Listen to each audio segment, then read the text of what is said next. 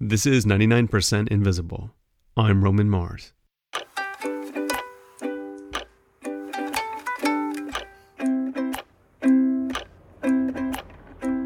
quick Kickstarter update. The 3 new Radiotopia shows have been green-lit. Thank you so much. We're so excited to be working with Criminal, The Heart, and Helen Zaltzman. I've already heard from quite a few people telling me that they started binge listening to Criminal when they heard about it on the show, which is the only appropriate response. It's really exciting that we get to add them to our collective thanks to you. Right now, we're working on getting 20,000 backers and an extra $25,000 from Hover. We have just over 13,800 backers so far, so we're getting there. But it's going to take a huge surge right now to put us over the top. This is not something we can accomplish at the last minute in the last 24 hours, so do not wait. All I'm asking for is $1. If we get 20,000 backers, that would be epic. The average number of pledges for a Kickstarter project is 95. We could get 20,000 for public radio. You could make that happen. All it takes is a couple of minutes of your time and $1, and then we could make $25,000. Go to Kickstarter.com and search for Radiotopia, or go to radiotopia.fm and find the donate button. Thanks.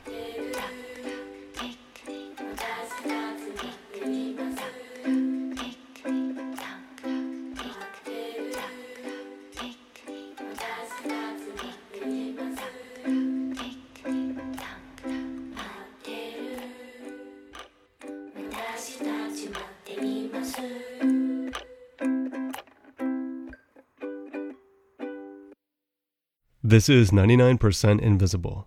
I'm Roman Mars. A chair is a difficult object. A skyscraper is almost easier. Those are the words of Mies van der Rohe, one of many architects who have also designed chairs. Eames, Geary, Hadid, Liebeskind, Corbusier, Breuer. If they've designed a big building, chances are they've designed a thing on which to sit. And this makes sense that chairs would be signature design pieces for architects, because chairs are almost like teeny tiny buildings for one person. Producer Avery Trufelman. And of course, it's not just architects. Designers of all stripes have this love affair with chairs. Well, I think every designer really would love to design a chair. I mean, there's so many interesting things about chairs. This is designer Bruce Hanna. I'm a teacher at Pratt Institute in Brooklyn, New York, and designed things for Knoll for years. Including plenty of chairs for the office, for the home, everything. Chairs exist. They kind of are like placeholders for human beings. You know, you go into a restaurant that's empty and there's all these little placeholders, you know. Yet when the people sit in the chair, it disappears. The person replaces the chair. And so there's this distinct challenge for chair designers to make this thing look fantastic when empty and remain comfortably invisible when in use. And Hanna's pursuit of seating innovation actually led to something else. When he was experimenting with foam cushioning, Hanna accidentally invented the Nerf ball. Well, actually, it's called the foam football. Still really cool. It did come out of designing the chair. I mean, we're much more interested in the chair. Yes, those designers sure do love chairs. Love them. They keep turning out new ones all the time. Which brings me to one of my favorite headlines from The Onion. Quote, "Report confirms no need to make new chairs for the time being." Because, yeah, there are already a lot. I think you could say that about anything. Well, we have enough cars. Let's stop making cars. Personally, I wouldn't be against that, but new chairs are always coming out, Hanna says, to fit our ever-changing needs. Because chairs determine how we use a space. Hanna brought up this great example of seating in cafes. Cafes used to be places for talking, and now they're places for working. So people are sitting and interacting differently. And so the furniture evolves along with the space and the activities. Throughout our lives, we have been told to sit down. In school, in the office, in the polite company of a dinner party, in a car or a plane or a bus or a movie theater, sitting is the default. We spend a lot of time in chairs. But I'm sure you heard all the talk lately about how unhealthy chairs are, especially if you listen to public radio, which I bet you do, you beautiful nerd. First, we'll talk about chronic sitting. Are you sitting down? Well, you might want to stand up. It turns out that sitting down can be bad for your health. And those who were sitting more were substantially more likely to die. Jeez. I think I found like 5 articles with the headline, "Sitting is the new smoking." The absolute number of hours that you sit is directly correlated with mortality from all causes, cancer, heart attack, and stroke.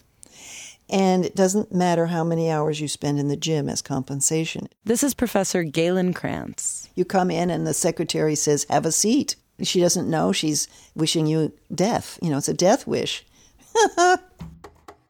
This research, along with those scary headlines, has led to a new market for medicine ball chairs, adjustable chairs, standing desks, treadmill desks. The chair backlash is upon us. And Berkeley architecture professor Galen Krantz totally nailed it, way before anyone else. Yes, it is nice that people are, saying that I was prescient, and I wasn't prescient. Everybody else was just behind.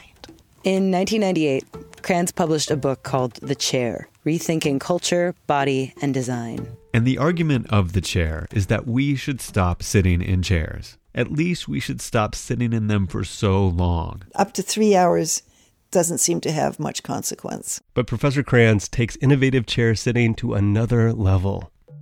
I try to eliminate all conventional chairs in my own life.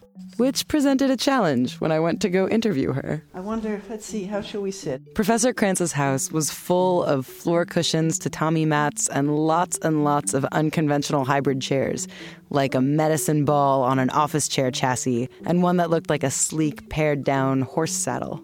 And when she's not in her home seating oasis and out in public, Professor Krantz does a lot of standing.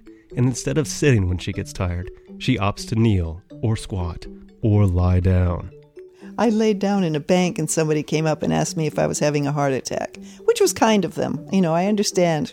But I said, no, I'm fine. I'm just resting because the line is so long.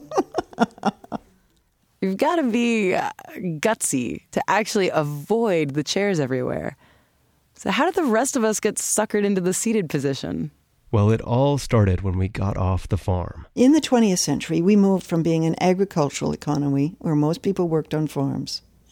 And then we moved into a manufacturing economy where a lot of people worked in factories.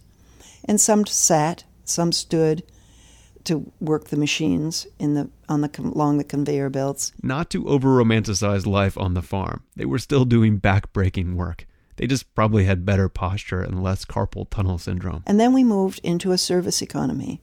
And that seems to be where the chair really took off and became the dominant apparatus for our lives. And then when we settled into the service economy, sitting became the way to type and file and fill out paperwork. You could do that standing, but for reasons I don't fully understand, we did it sitting. And so office chairs become the chairs that people spend most of their day in. And until very recent history, they were not made to fit your body. They were made to fit your job. So you had a managerial one, you had a middle managerial one, you had a secretarial one, you had a task chair. Bruce Hanna had to design a few of these kinds of office chairs. This status-oriented chair design meant that in some cases, you had the 120-pound executive sitting in a gigantic chair because it really was about his presence when he wasn't there, or her presence when he wasn't there. And then you had the 160-pound assistant secretary sitting in this tiny little chair. For the most part, status trumped ergonomics. And then along comes 1992, the Aeron chair, where it's the same chair, it just comes in three sizes. It's a T-shirt, a small one, a medium one, and a big one. But everybody gets all of the adjustments. They get arms. They get everything they need to work because everyone is working equally hard in the office. The Herman Miller Aeron chair. You've seen an Aeron chair. It's got this mesh-looking back. And you've probably heard it mentioned on public radio, you beautiful nerd. Support for NPR comes from Sit for Life and Herman Miller, featuring the Aeron chair, including the true black color. They are usually black, or true black. There's one of them everywhere. I was surprised when I walked into the studio today. You don't have a couple here, because they're everywhere. They're ubiquitous. They're the ubiquitous chair. And the Aeron chair brought on this age of ergonomic office chairs that look like little robots. They display their technology as a selling point, and they show off their swivels and their adjustments and their ergonomic technology. The Aeron chair defined what an office chair ought to look like. Right now, I think it's what society says, that will make me comfortable. That piece of machinery. And no one guessed that these expensive pieces of machinery would sell like hotcakes. No one except Galen Krantz. When my book first came out, people said, well, Nobody's going to pay for an ordinary clerk to have an adjustable chair with all the bells and whistles. Oh, that's way too expensive. That'll never happen. Well, then there was repetitive strain injury and a whole lot of lawsuits, and insurance companies suddenly thought it was a lot cheaper to buy those fancy adjustable chairs than to pay for medical bills.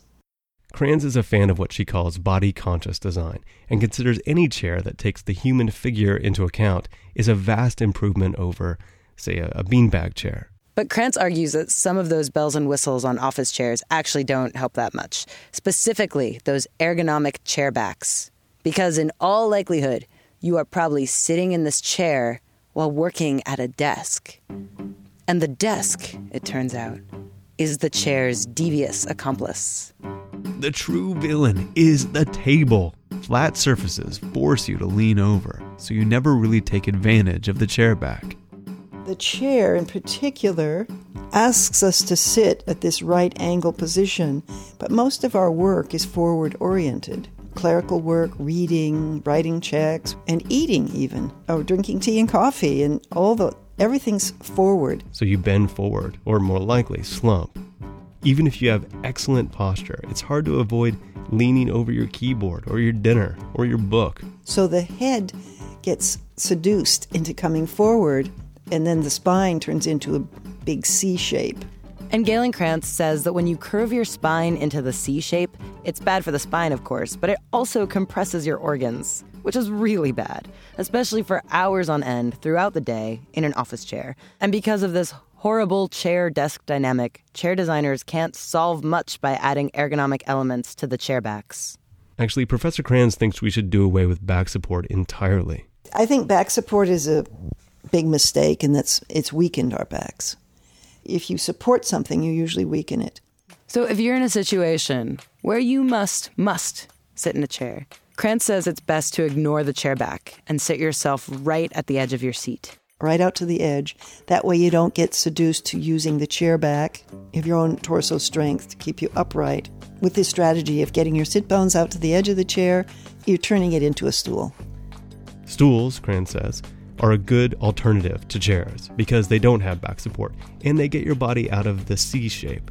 It positions the body halfway between sitting and standing. And if you take that body position and lean it backwards... What do you get? A lounge chair. And that's how I'm positioned right now. Yeah, Galen Krantz was reclining in a lounge chair for this interview. I'll be in the lounge and I'll have you in the rocking chair facing me. And she put me in a rocking chair because unlike a normal chair, it allows for more fluidity and movement. And this all sounds great and healthy and fun. But in practice, I was sitting all the way forward, rocking right to the very front, stretching my microphone out to Krantz, who was lying back in her lounge chair. And it hurt. I just wanted 2 chairs and a flat desk to rest my arm on. But I don't know, maybe I just wasn't used to this alternative world yet. Maybe I needed to get acclimated, I don't know. I mean, Professor Krantz looked pretty comfortable in her lounge chair. Before people got so into standing desks and treadmill desks, Professor Krantz was sure that lounge chairs and lounge chair desks would replace chair sitting. Of all the solutions to the seating problem, the lounge chair is the solution that requires the least physical effort while still supporting the human body in a healthy way. But it's not like there's one single piece of furniture that will correct all the problems of chair sitting. No, lounge chair is not the answer. There's no the answer. What we need is variety. The best posture is the next posture. Bruce Hanna agrees. The more variation in your day, the better off. But he's not chair avoidant. Sitting is the new smoking? Really?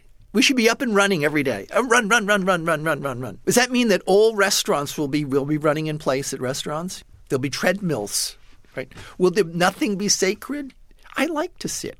I want to sit down. An ideal space to live or to work could be full of unconventional mismatched chairs for you to try out and cycle through, like in Galen Krantz's dining room. People say, oh, wow, you have a lot of chairs. And I say, oh, yeah, it's a chair museum. And I say, oh, be sure to try them all. And people do. They say, well, I've sat in that one. Can I go try that one? Halfway through the dinner, you know.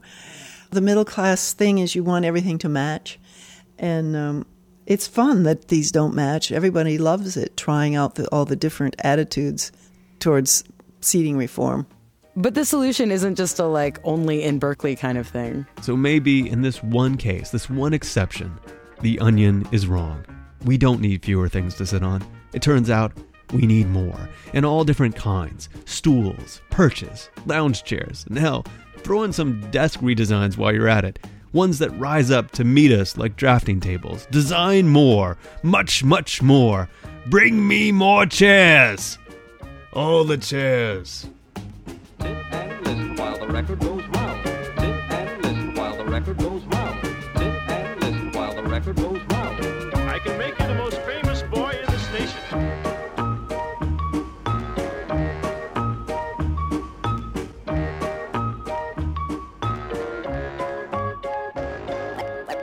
Well, that's the end of my story. But before I leave... 99% Invisible was produced this week by Avery Truffleman, Sam Greenspan, Katie Mingle, Roman Mars. We are a project of 91.7 local public radio KALW in San Francisco and produced out of the offices of ArcSign in beautiful downtown Oakland, California. Support for 99% Invisible comes from the 20,000 backers to the Radiotopia Kickstarter.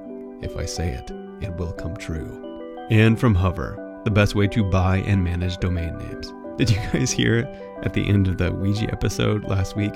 We talked about creating an emoji-based Ouija board, and we bought the name emoouija.com. And that very same day that episode came out, Taylor Moore launched an emoji Ouija on Kickstarter just by coincidence.